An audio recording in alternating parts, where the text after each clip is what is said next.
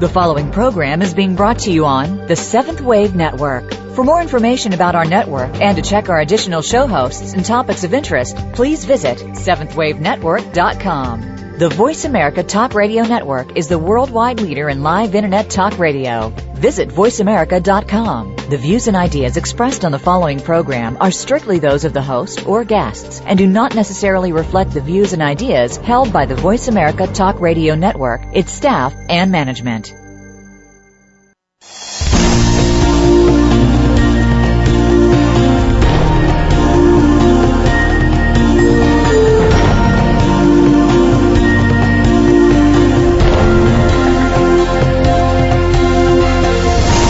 Welcome to Awakening to Conscious Co-Creation with your host, Peter Tongue.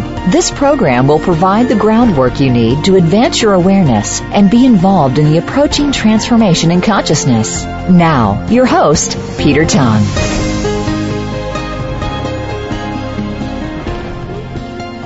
Hello and welcome to Awakening to Conscious Co-Creation, and I'm your host, Peter Tongue. Thank you for joining us today.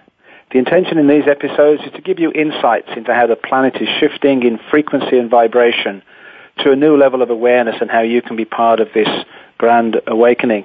And I'm delighted to welcome you today on May Day, May the 1st, the cross-quarter day of celebration of Beltane and the ancient rites of passage through May Day of fire ceremonies, sending the cattle over the fire to symbolically purify them for the summer season.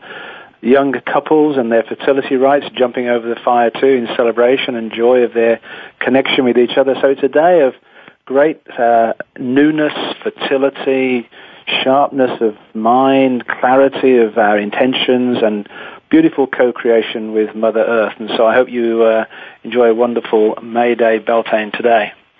And the timing is great for our guest today, Eldon Taylor, who has his official launch of his new book actually on May the 5th. So in setting intentions for him today of a wonderful opening to this new chapter in his life, in his new book, which I have read and really, really appreciate. There's some wonderful, significant information in the book, and I strongly recommend it to you. And we'll talk about how you can connect with Eldon to get the book later on in the show. But my guest is Eldon Taylor, and the book is called I Believe. Welcome to the show, Eldon. Thank you indeed. It's my pleasure, sir. Now, the book is called I Believe, and one of the big pushes in the spiritual realms has been focused much more on our thoughts than our beliefs. What would you say the difference is between that? I wouldn't. I mean, the fact of the matter is they're synonymous. There's no such thing as an innocuous belief. Our beliefs are all connected. I think of them as a giant web, like a spider web. You tweak any part of that web, and the entire web resonates. And that's how our beliefs are. Well, our thoughts are generated as a result of our beliefs. Let me just give you a couple of takeaways here that I think, are really important. There's a lot of conversation in metaphysical circles, but much of the conversation in metaphysical circles isn't just about it doesn't just occur in metaphysics. I was at a CEU 2 weeks ago where we spent the entire day with neuroscientists, and we were looking at all of the latest, newest research. And this research told us two things, two bottom-line takeaways that, everybody scored in their notes as this is what this continuing ed course was all about. The first one was, you absolutely can change. You can change your IQ. I was taught when I went to college, IQ was fixed. Personality became fixed 4 to 6 years of age. The DNA was hardwired. Brain cells began to die in your 30s, and that was the one area that didn't replace, et cetera, and so forth. Well, I'm dating myself quite obviously because all of that is nonsense. It's false to fact. The reality is, not only can you change your IQ, change your personality, but you can actually change your brain. You can add gray matter to your brain. We have multiple personality disordered patients who in one personality manifest eye color blue, snap your fingers, they change personality, they have brown eyes. You used to think, how is that possible? But neuroplasticity and the whole field of epigenetics, now maybe we begin to get an understanding. So If indeed our thoughts, our beliefs can change the DNA, can influence its manifestation, think of it this way. When that personality switches, what's happened is I'm no longer Susan. I'm Susie, and Susie has fun. Susie is outgoing. In other words, the belief the person has about themselves, that stream of consciousness, that stream of thought that they have, it's different. It's changed. And in that change, it has directly affected the DNA molecule. Now, I just want to get you to pause for a moment there, actually, Albert, because I actually worked with a woman for some time who was multiple personality. And as you say, it's actually remarkable that when a switch takes place between personalities, for example, I remember in this particular case, one of the personalities needed glasses and the other one didn't. And you think, well, there's a major physical change, manifestation there, just in that instantaneous switch of belief that physically the whole thing's different. How does that work? Well, we're not really sure, but the science of epigenetics gives us some clues because, what we do know now is that our thoughts can influence directly the DNA.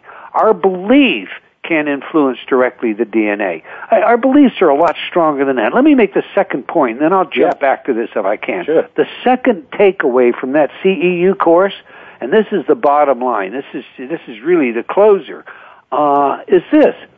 All of these changes were only possible if you believed they were possible. In other words, change is possible, but only if you believe it's possible, and that's not coming from anyone short of neuroscientists who are watching the brain make decisions, actively process information. They're studying before. This is all a matter of hard research, observation. 30 years ago, we might have thought that way in metaphysical circles, but to come up with hard evidence, we just simply couldn't have. Today, that is the line of hard evidence. Now, to come back over to what you were saying with the multiple personality, some of the facts that we get out of belief, when you really look at the hard data, are just amazing. Not only do we have this ability to somehow actuate the DNA molecule, but we can affect what we die of and when we die. There was a seminal study that was carried out not long ago. Well, I say not long ago, actually, I suppose in the grand scheme of times, it's not long ago, but it's about 10 years ago now. The study was carried out from UC San Diego. The study was designed to look at the role our beliefs have in terms of influencing what we die of. What kind of illnesses we suffer. In order to do that, the researcher decided that the best way was to look at the Chinese horoscope, because in China, the horoscope doesn't just tell you what your proclivities might be, what you might be interested in, but it also tells you the kinds of things that you'll die of and when you'll die. So the whole idea was, if there is a correlation here, we should be able to see, well, this person was born under this sign, and they died of whatever the sign said. Say they were born under the sign of a dog, and it said you were going to die of cancer. Did they die of cancer? David Phillips, as I say, at UC San Diego, carried out this study, and indeed, what he found was a one-on-one correlation. The fact is, if you believe that's what you were going to go from, it didn't matter all the clean living and self-denial you did. On the other hand, if you believed you would go in your sleep, live a long life, it didn't matter what you indulged in. That's what happened in the majority of instances, statistically significant instances.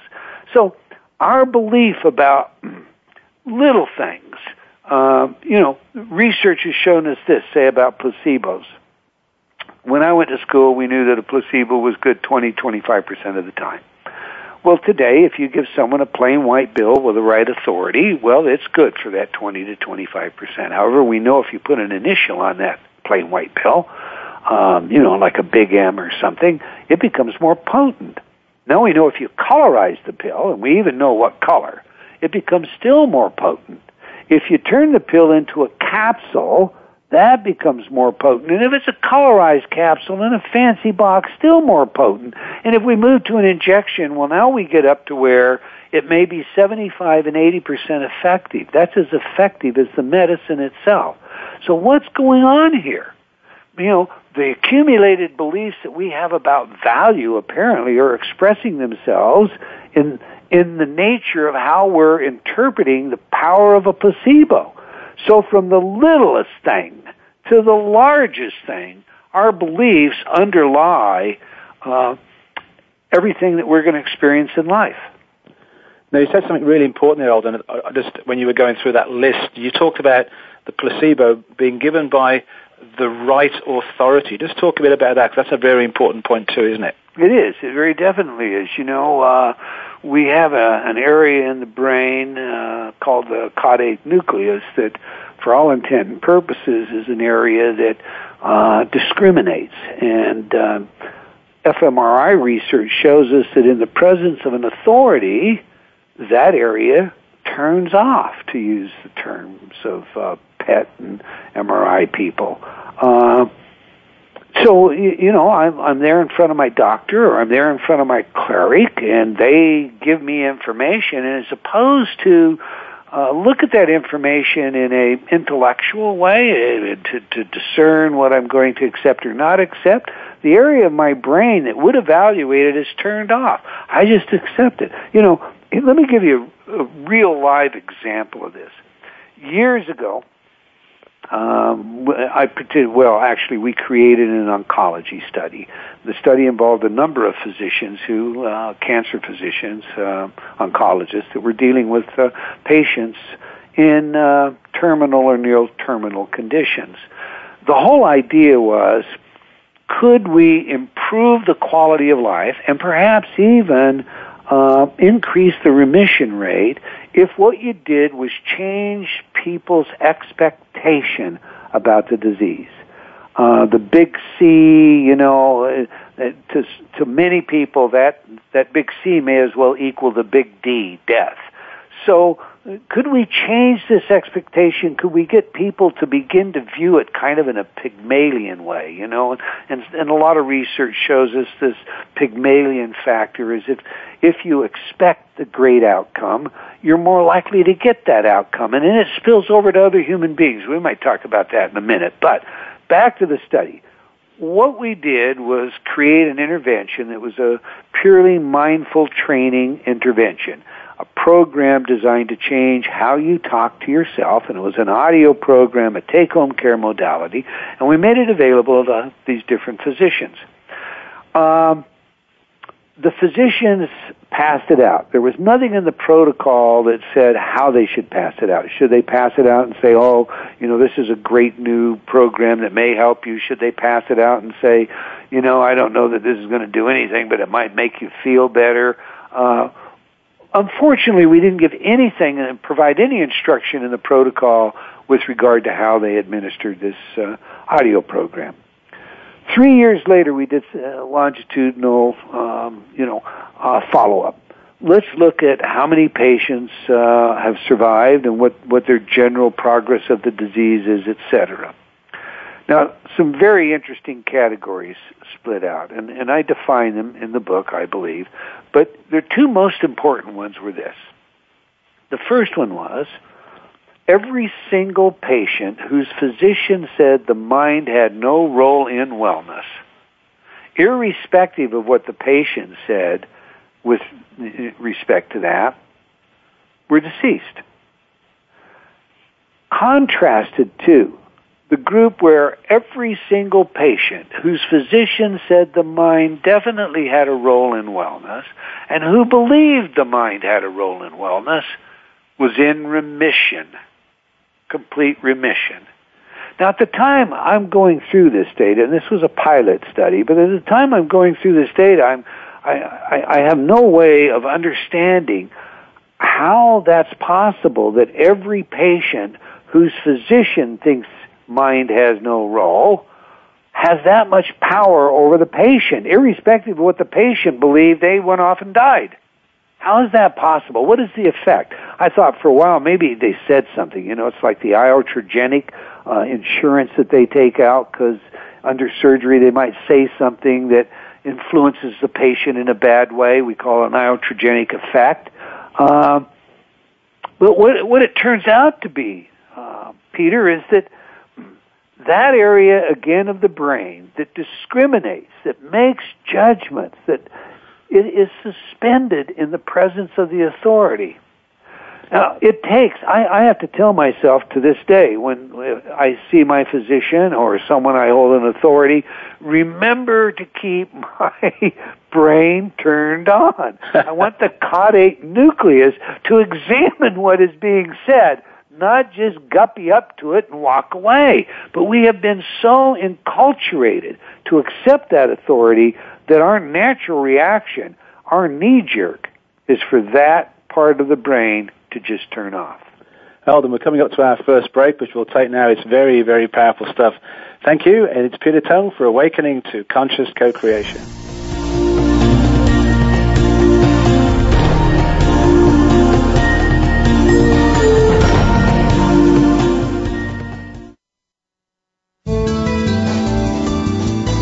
The Voice America 7th Wave Channel.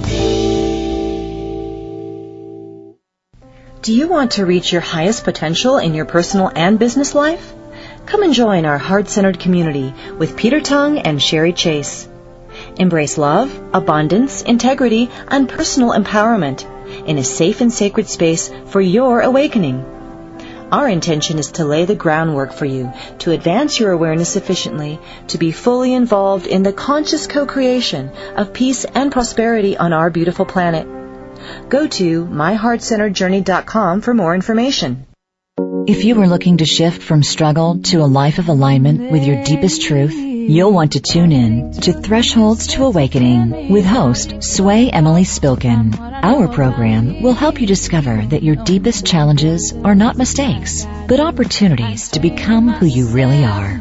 Thresholds to Awakening. Enter your darkness to find your light, where Sway speaks with spiritual luminaries, cutting-edge thought leaders, and experts in the field of transformation. Listen live every Wednesday at 3 p.m. Pacific Time, 6 p.m. Eastern, on the Voice America 7th Wave Channel. The Voice America 7th Wave Channel. Be extraordinary. Be the change.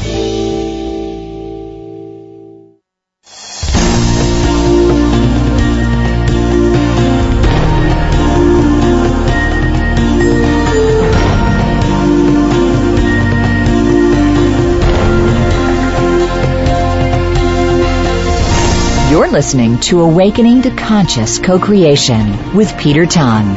If you have a question for Peter or comment on this series, please send an email to descendingdove@gmail.com. That's descendingdove@gmail.com. Now back to our program. Welcome back to Awakening to Conscious Co-Creation with your host, Peter Tung. Just a reminder to go to my website, www.petertung.com, where there's all sorts of information. My monthly newsletter, actually my May newsletter, will be out in the next couple of days, talking about our trip to England, Scotland and France in March and what the consequences were of that, as well as the information for the wonderful trip that we've got organized for you to go on, if you wish to the sacred sites and energy ley lines and vortexes of England and Scotland that we've now seen how they marry together in the end of September. So please do check out my website, petertung.com, and also www.myheartcenteredjourney.com, and our Ambassadors of Light program, and we have a class tomorrow evening at 5:30, and I'll be talking about some of the interesting energies that came up around the full moon in Scorpio last week. Some people thinking that it's the Wesak energetic full moon, and we'll talk about that actually as well, which is of interest. So that's tomorrow. myheartcenteredjourney.com is where you will find the information on that. I have with me today Eldon Taylor, who is talking about his latest book, I Believe, and we were having a fascinating discussion just before the break about the authority figure in our lives, and I've certainly come across a situation, Eldon, in the work that I do with people who've had terminal cancer and are now completely healed and clear of that from the physical perspective, but the medical profession still sort of warns them, threatens them that it might come back, and it puts them on that place where they actually can't fully celebrate a situation. They should be jumping up in the air in total joy. So what's your advice to those people? Well, the traditional allopathic stance is, cancer you may be capable of remission, but you're not capable of cure. I would say, the bottom line to that is, William James said, an axiom is such that it's always true. So if the axiom is all crows are black, I only need to find one white crow to know that it's not true. We have so many white crows demonstrating that remission must be cure, because these people have not only experienced the remission, they have experienced it for 30, 40 years and then died in their sleep of old age for, no cause at all related to it. The fact of the matter is, I think we do a great injustice when we couch whatever our counseling is in fear. The fear itself is probably, in my view, it is the second most powerful force, creative force in the universe, period. And we see fear everywhere. I mean, fear is sold to us on a daily basis. The fact of the matter is, the number one subliminal on television in every single ad you will ever see, probably not just on TV, but print media, billboards, etc., is you are deficient. And it has to be that message, because if you're not deficient in some way, shape, or form, then you're not going to consume their product. In other words, you can't sell a life vest to someone that doesn't believe they might not drown. So I think any time we build on a fear, I think we've forgotten about being a healer. The bottom line is this: medicine is changing its perspective. This continuing ed course I told you about, this is all healthcare professionals, psychologists, psychiatrists. I mean, that's what we're there for. And the bottom line is our target is a moving target too. Our level of knowledge is changing every day. We're beginning to see that the mind and the body, this whole idea of psychoneuroimmunology, is much more meaningful than just a placebo effect, even if that might be 75 and 80%. It indeed, as I indicated at the top of the hour, it indeed even includes direct influence on that DNA molecule. Okay, look, if that's the instance, as Norman Cousins says, if I could cure myself of cancer with laughter, why would I not choose then to live that lifestyle from that point on in? I would say anyone that has experienced remission in cancer has experienced a life-changing event that's not just physical in nature.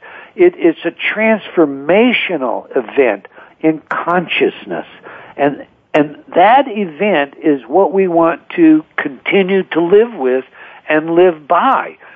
One of the pieces of data that I obtained in some research that I was doing a couple of years back on life after death had to do with NDEs.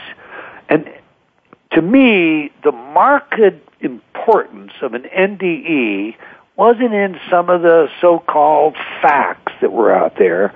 It was that if this was a legitimate NDE, what you could honestly see was a complete change in the lifestyle of the person that experienced it. Well, people that face life-threatening events go through something similar to that.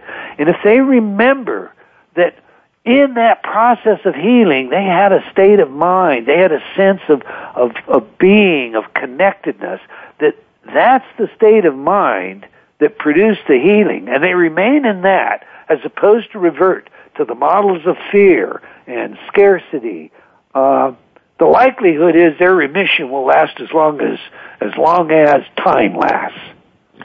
So if fear is the second most creative force, what is the most creative force? Well, in my view, it's love. There is no more powerful force in the universe than love. It is love that is the highest aspect of the human condition. We see that those things that we consider to be the highest acts that humanness is capable of arise as a result of love. Unconditional love, love for another, the sacrifices that we will make out of love, the lengths to which we will go out of love, the peace that we receive in our being as a matter of love. These things are all markedly obvious and even measurable. The body has essentially two budgets, Peter. One of them is defense and the other is growth, analogous to a government. If you keep the body in a state of fear, suspense, dealing with thoughts of scarcity, getting even, all of that kind of thing that we see so dominant in our culture today, in the media, in the sex, and in the violence, and in the need for us to buy this or buy that, to get this in order to fulfill ourselves, in order to somehow become perfect. If we look at that information, what we have to realize is that all of this stuff is deposited in our unconscious mind. And all of this becomes the urging factor to our thoughts. Now, in order for us to override the negativity, we must have an action we call cortical inhibition, which means I have to choose to override that thought and replace it with another thought, or to repress that instinct, that action. I have to make a conscious decision to do that. Now, I'm not getting away from love. I'm going to come back there, but this is a very important point to understand. An MRI technician watching your brain will know 90% of the time what you're going to decide, given a choice, as much as 10 seconds before you will. Now, let me say that again. Using functional magnetic resonance imaging, we watch the brain make decisions live time. The nucleus accumbens, an area of the brain associated with the pleasure center, etc., makes about 90% of our decisions. We watch that, we observe it. Okay. And that area makes the decision before your conscious mind knows what is decided. So a technician watching the brain will know what you're going to choose to do in advance of you knowing what you're going to choose to do. And all of this is based on the information that you have stored in your unconscious mind. Okay. In order for me to even want to override that information, I have to have a higher sense of humanness. That humanness is built on a morality, a sense of rightness, a sense of goodness, a sense that rises to its highest in what we call unconditional love. I know this. Research shows us that if you are in continual pain, intractable pain, and you go to the aid of someone also in need, your pain disappears completely. Anyone who has ever helped another human being in a situation that made a difference to them knows what a warm, fuzzy feeling is. Because when you put your head on the pillow and you reflect on that, you realize what life is about. Your life made a difference. And it made a difference. Why? Because you went to the aid of another human being. That force, that power, we call love. That is the highest and most creative power in the universe. Indeed, the two are in competition. You can think of them as the Tao did in the yin and the yang way, the dark and the light, the good and the bad. They are within all of us as well. What has been identified by Zimbardo, past president of the APA, as the Lucifer effect, because in each and every one of us there are instincts, there are capacities given circumstances that would lead us to do things that the other part of us would inhibit. And, it is in this psychic tension that we work to be the better human being. And it is indeed because of this influence that I wrote the book, I believe, because for over 30 years, I've watched people make choices, do things, decisions that were just self-destructive. And you walk away and you say, why do they do that? And it is because underlying everything, to start this entire conversation, is a thought. But that thought is anchored to a belief. And that belief is anchored in a web of beliefs. And one triggers the entire morass. And we find ourselves doing things and not knowing why we did them, saying things and not knowing why we said it, walking away, rehearsing what we think we should have said based on some, image that we've taken out of TV, taken out of some movie. I mean, young people, you may even practice that by standing in front of the mirror with your finger like a gun. Go ahead and make my day, I don't get even, I get evener, These kinds of things are, that's the stuff of self-alienation. And unfortunately, until and unless we get by that, we're living somebody else's life. We're not living who we are. So, Eldon, we're actually coming up to our second break, which we'll take now, and we'll return back with Eldon Taylor.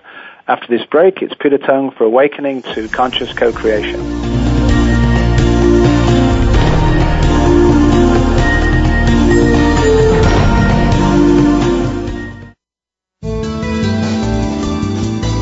This is the Voice America 7th Wave Channel. Step into the doorway to conscious choice, greater health, and well-being. Attain the balance that you've been seeking. Tune in and turn on 1111 Talk Radio. Feed the mind. Embrace positively. Release the tension. Step out of fear. Host Simran Singh will help you broaden your mind and open your heart toward a greater understanding of how to take charge of your life. 1111 Talk Radio is here every Thursday at 7 p.m. Eastern Time, 4 p.m. Pacific Time on 7th Wave Network. 1111 Talk Radio, because shift happens. Do you want to reach your highest potential in your personal and business life? Come and join our heart-centered community with Peter Tung and Sherry Chase. Embrace love, abundance, integrity, and personal empowerment in a safe and sacred space for your awakening. Our intention is to lay the groundwork for you to advance your awareness sufficiently to be fully involved in the conscious co-creation of peace and prosperity on our beautiful planet. Go to myheartcenteredjourney.com for more information. Be visionary. This is the Voice America 7th Wave Channel.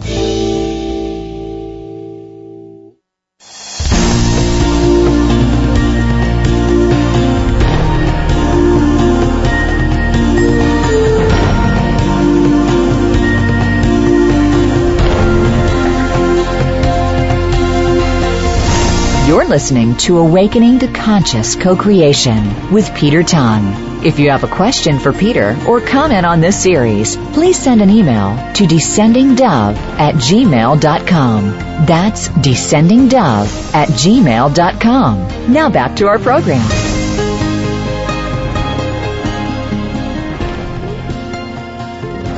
Welcome back to Awakening to Conscious Co-Creation with your host, Peter Tung. I have with me today Eldon Taylor, who's just about to release officially his new book, I Believe. And Eldon, I'd love to hear the story of how you made the transition from a forensic hypnosis expert involved in lie detection into the realm that you're in now. Explain that to us. Okay. Well, I think I alluded earlier that all my life, I've looked at why people do what they do, and specifically why we make these self-destructive, self-sabotaging decisions. Put that in its context. For many years, I was a practicing criminalist, and I spent my day running lie detection tests, maybe conducting a forensic hypnosis session, supervising an investigation, handling an interrogation, or something of that nature. And I watched these things over and over again. I watched people's rationalizations and the ways they displaced responsibility and how they came to justifying what they did. And, that was a part of the impetus that I wanted to express in this book. But the bottom line for me was, I was at the top of my field doing really well, but at the same time, my personal life was not doing well. I found that I was guilty of a lot of what I've learned. There's that saying Gerald Jampolsky made popular, we teach what we want to learn. So I'm a practicing criminalist, and I heard that the LAPD had developed a technology that was designed to be used in terrorist abductions that employed a subliminal technique, an audio technique, and that they had successfully dehydrated cadets in the academy. Well, I was never able to confirm that nor get it denied, but the bottom line is that started me on an investigative process.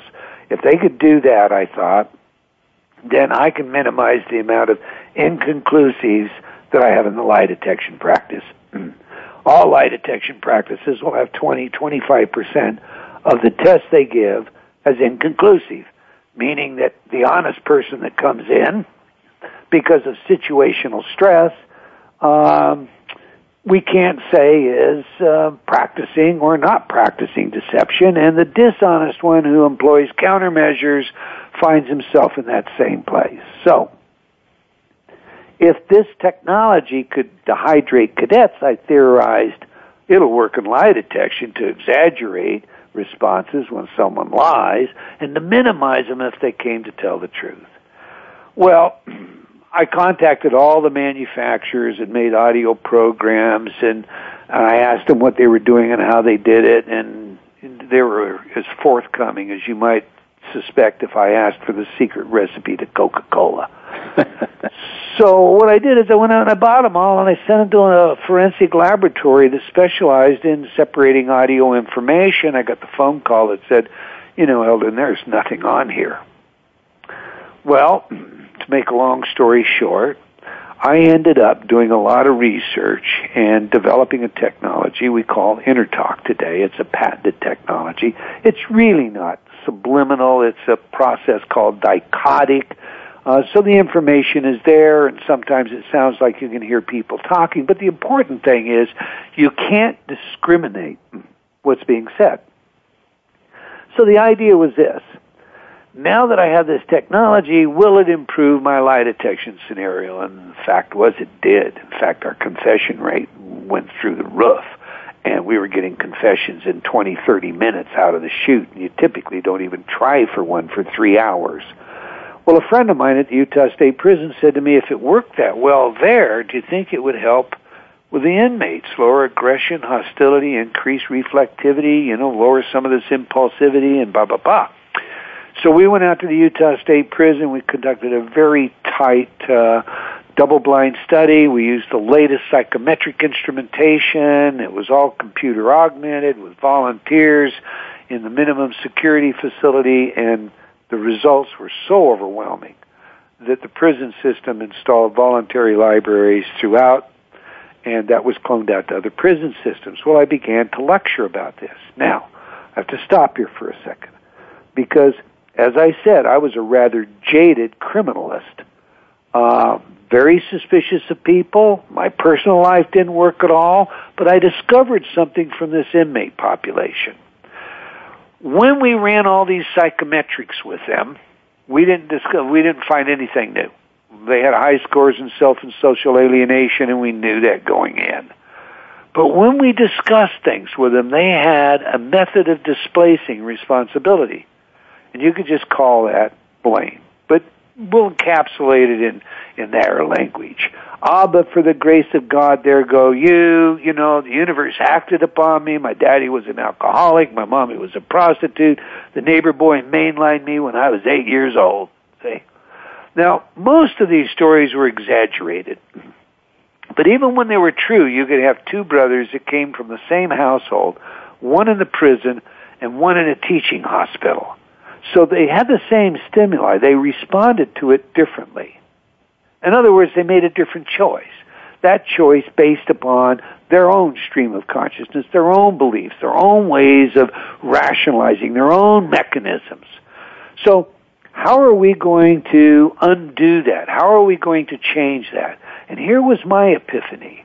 I discovered that the only way you're going to undo blame, because I'd left home when I was very young, and I blamed my father for a lot of things, and I had a real authoritarian, anti-authoritarian issue of my own. The only way that you're going to dissolve that is to forgive. So if you forgive, you can't blame. There are two ways to effectively be tied up in the world. One is to have somebody bound you, and the other one is to just hang on to a thread attached to a doorknob and refuse to pull it hard enough to break it. Hang on to that little belief that it's okay, that it's proper, that it's appropriate, that you deserve to be able to blame them, because after all, look at what they did. Hang on to that, and you're forever a victim. The minute you forgive, you're empowered to do something about it. There was my epiphany. And that was a complete change in my life. Not only did the prison system serve to augment my realization that the only thing that separated me from the inmate is I had found a socially acceptable way to act out my aggression, my frustration, my anger, and that was to take it out on the bad guy, in quotation marks, okay? This interdiction that we did at the prison system, it contained what we call the forgiveness set. I forgive myself, I forgive all others, I am forgiven. And then a healthy sense of building positive self-esteem. And as I said, it was overwhelmingly successful. Indeed, it was so successful that as I went out and started lecturing about this, because people started asking me, and then they'd ask me, well, if you can do that, can you do this? Can you help this group? How about that group? How about cancer patients? And we already talked about the oncology study. As we began to do these things, and I talked about it, I realized that is so important that we should just make that program available free. And to this day, you can go to my website and you can download that program, Forgiving and Letting Go, absolutely free. It was our bestseller, but we made it free because I believe that strongly. If you're going to begin a path of self-responsibility, the first thing you have to do is be able to take responsibility for everything in your life, and that means you haven't got anybody to blame for anything. So, Eldon, just give you've set this up nicely. So give us your website and also how people can access the book, I believe, and your other books.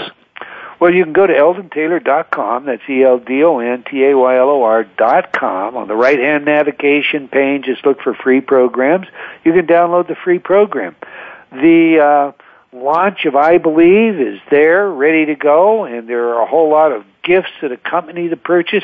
You won't really buy it at my website. There will be links that will take you to Books A Million, Barnes & Noble, Amazon, but you bring back your purchase number, even if you bought it at a brick-and-mortar bookstore. You can bring back your receipt number, input that number, and it'll open up a whole lot of gifts that there are, many people who are supporting this launch because they know how powerful belief is, and Peter Tung is one of them. Absolutely, you're right there. Yeah, that's fantastic. Thank you. We're coming up to our final break, actually, Eldon, so we'll take that now, and we'll come back with some final gems after this break. It's Peter Tung for Awakening to Conscious Co-Creation.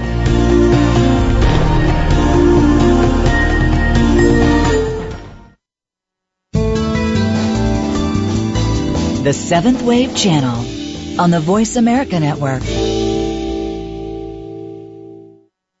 Do Do you want to reach your highest potential in your personal and business life? Come and join our heart-centered community with Peter Tung and Sherry Chase. Embrace love, abundance, integrity, and personal empowerment in a safe and sacred space for your awakening. Our intention is to lay the groundwork for you to advance your awareness sufficiently to be fully involved in the conscious co-creation of peace and prosperity on our beautiful planet. Go to myheartcenteredjourney.com for more information. We all want peace. We all desire a more meaningful life. We work hard to achieve these things, but at what avail? The key is authentic living with Andrea Matthews. Andrea will interview some of the great spiritual experts of today and will provide wisdom to help you raise your consciousness to the level of your own I am. Your authenticity can give you miraculous gifts, but you have to know how to get there. Listen for Authentic Living with Andrea Matthews. Heard live every Wednesday afternoon at 4 p.m. Eastern Time, 1 p.m. Pacific Time on the Seventh Wave Network. Invite meaning and inspiration to your life. This is the Voice America Seventh Wave Channel.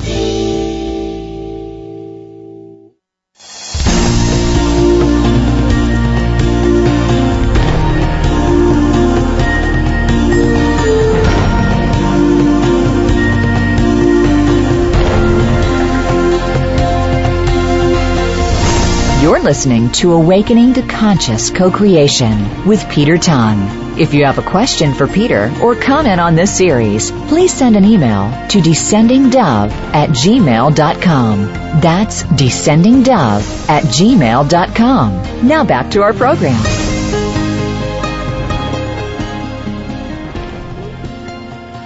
Welcome back to Awakening to Conscious Co-Creation with your host, Peter Tung. I just want to take this opportunity to thank Voice America for their support in enabling me to put on this great series of shows, Awakening to Conscious Co-Creation, with wonderful guests and experts like Eldon Taylor today. I'd just like to thank Matt, my regular production engineer for the live shows, and also Brandy, my producer for this show. So back to Eldon Taylor. And Eldon, I just would love to hear you talk a little bit now about how people begin to make this shift and becoming aware of these unconscious thoughts and beliefs that are actually running their lives. How do people make that shift to becoming aware of what they're saying and doing? Well, what's necessary is a conscious decision. A conscious decision precedes it all. You know, what we have to do is begin to attend to what Zen Buddhists call the urgency of the moment. We need to examine every single thought we have, and that comes about by first realizing that if everything in my life is perfect, then everything in my subconscious mind is consistent with what it is that I want in life. But if what I want in life isn't there, then there's material I have in my unconscious that is inconsistent. And when it's called upon to make a choice, it's making a choice for me that is not what I'm consciously saying that I would want. Let me give you a quick example. Before thousands of people, I have asked this question: how many of you would like to earn $1 million this year? Without exception, everyone raises their hand. Okay, now in order to earn $1 million, you have to understand that you probably are going to do something different. You're going to maybe go at risk. Maybe you're going to borrow money. Maybe you're going to find a partner. But you're not going to make $1 million this year doing the same thing you've done in the past if this is your first go making $1 million. So you're going to have to believe that you can make $1 million. So what I want you to do is I want you to say to yourself, say it sincerely, say it meaningfully, this year I'm going to earn $1 million. Now it only takes a couple of seconds of seeing that, and you begin to see smiles, maybe even laughter breaks out, because what happens, and maybe the audience has done this themselves, what happens when you say that is you're apt to get talk back. Something like, sure, what are you going to do, rob a bank? Because you don't believe from the inside what it is you're trying to tell yourself from the outside. So you say to yourself, I'm not going to lose my temper the next time somebody cuts me off in 5 o'clock traffic. And some part of you says, haven't you told yourself that before? So this stream of consciousness is mitigating very often what our stated objectives, what our real desires, what our goals and ambitions are, and that stream of consciousness is a mirror on our true belief. So we get this negative bit of information comes in. I think of it as ants, automatic negative thoughts. We get these ants coming in from the GIGO, that garbage in, garbage out language of computer programmers. Whenever I say to myself, I deserve this, I'm going to go for it. Really, what makes you think you deserve it? And by becoming aware of that system of ants, I can initiate changing it. So when I have that thought, I can initially say, well, cancel that one. I don't want that one. I'm going to replace it with this one. That's how I begin to become mindful. I must also be alert to everything all the information I'm intaking, and not reason just from sound bites. Here's a very quick example. I do this kind of thing, and so I'm watching two television shows one day, one a liberal news network, the other a conservative news network, and they happen to be running a poll on the same issue. On the one network, they say, should poor taxpayers be forced to pay for their children to go to private school because our public system is failing, have to get 2 jobs, and da-da-da. And on the other network, they're saying, the question is, should poor taxpayer be forced to pay for rich kids to go to private school? Okay, listen, if I happen to be liberal, I'm going to plug into, no, of course not. Rich kids can pay their own way. Why should my tax dollars go there? And if I happen to be conservative, I'm going to say, well, no, I mean, the public system is failing. You see, both of these were about school vouchers in America. What I'm not likely to do, and what I should be doing, as opposed to taking the sound bite, is looking at what school vouchers are. You know, maybe I Google it. Maybe I go to the library. But where does the money come from? How does it impact education? Who uses it? What can I expect as a result of school vouchers? Not taking the framing that has forced the soundbite that becomes most of our reasoning. That's how most people reason. If you reason from a false assumption, you're going to have a false conclusion. It's that simple. So if I want consistency in my life, I need to really be alert to every single belief that I have. Not just the negative ants, as we've discussed, but my opinions about things. People this day and age can be very polarized, and they become very emotional over issues. And the research shows us if you stop them and have that individual really look at the issue, look at both sides of the issue, evaluate the issue, that the emotion diminishes, that they begin to see this in a different light, in a more rational way. As long as someone else is pulling my strings, and they do that with emotion, and advertisers, neuromarketers as we call them today, are very good at doing precisely that. Indeed, they use fMRI to watch the brain as it responds to stimuli. So we know that if you show a smoker the Surgeon General's warning on a pack of cigarettes, it excites the pleasure center. It makes him want to smoke more, which tells the tobacco companies will make it larger, put it on both sides of the pack. That's the kind of marketing that's being done. As long as I'm tweaked, as long as my thoughts belong to somebody else, as long as I'm in that soundbite place, I'm not living authentically. I'm not living my life. I'm living someone else's life. The beliefs that I have anchored are someone else's beliefs, and they're not serving me for my authentic self. So, Eldon, we've just got a minute left, and so I did want to fit in before we finished. One of the important lines in your book, I believe, is it's never too late. Just make a comment about that. Well, and that's very, very true. We have seen complete changes in people in the quality of their life, in body tone, etc., that are literally making changes at or near their deathbed. The fact of the matter is, the ability to change, whether it is your personality, as I said in the get-go, your IQ, even the gray matter, the physical nature of your brain, is inherently within your power, and that's hard science, but only if you believe it's within your power. And it is never too late. So, Eldon, thank you. That's a great line to finish on. I really appreciate your time today. And I wish you much luck with the book and continue doing the great work that you're doing. Thank you so much. Oh, well, thank you for the opportunity, sir. So that's www.eldontaylor.com, ELDONTAYLOR, eldontaylor.com. And I do strongly recommend the book. In fact, it's my book review for my May newsletter. My guest next week is Stuart Pearce, who is a very brilliant man from England who has trained some of the, in terms of voice, some well-known personalities and politicians and royalty even. And his latest book is called The Alchemy of Voice. And he'll be with us next week talking about all sorts of interesting topics that he has studied, including the archangels of ancient Egypt and Atlantis. Very interesting show lined up for you. Have a wonderful week. Enjoy the rest of Beltane May Day today. It's Peter Tung for Awakening to Conscious Co-Creation.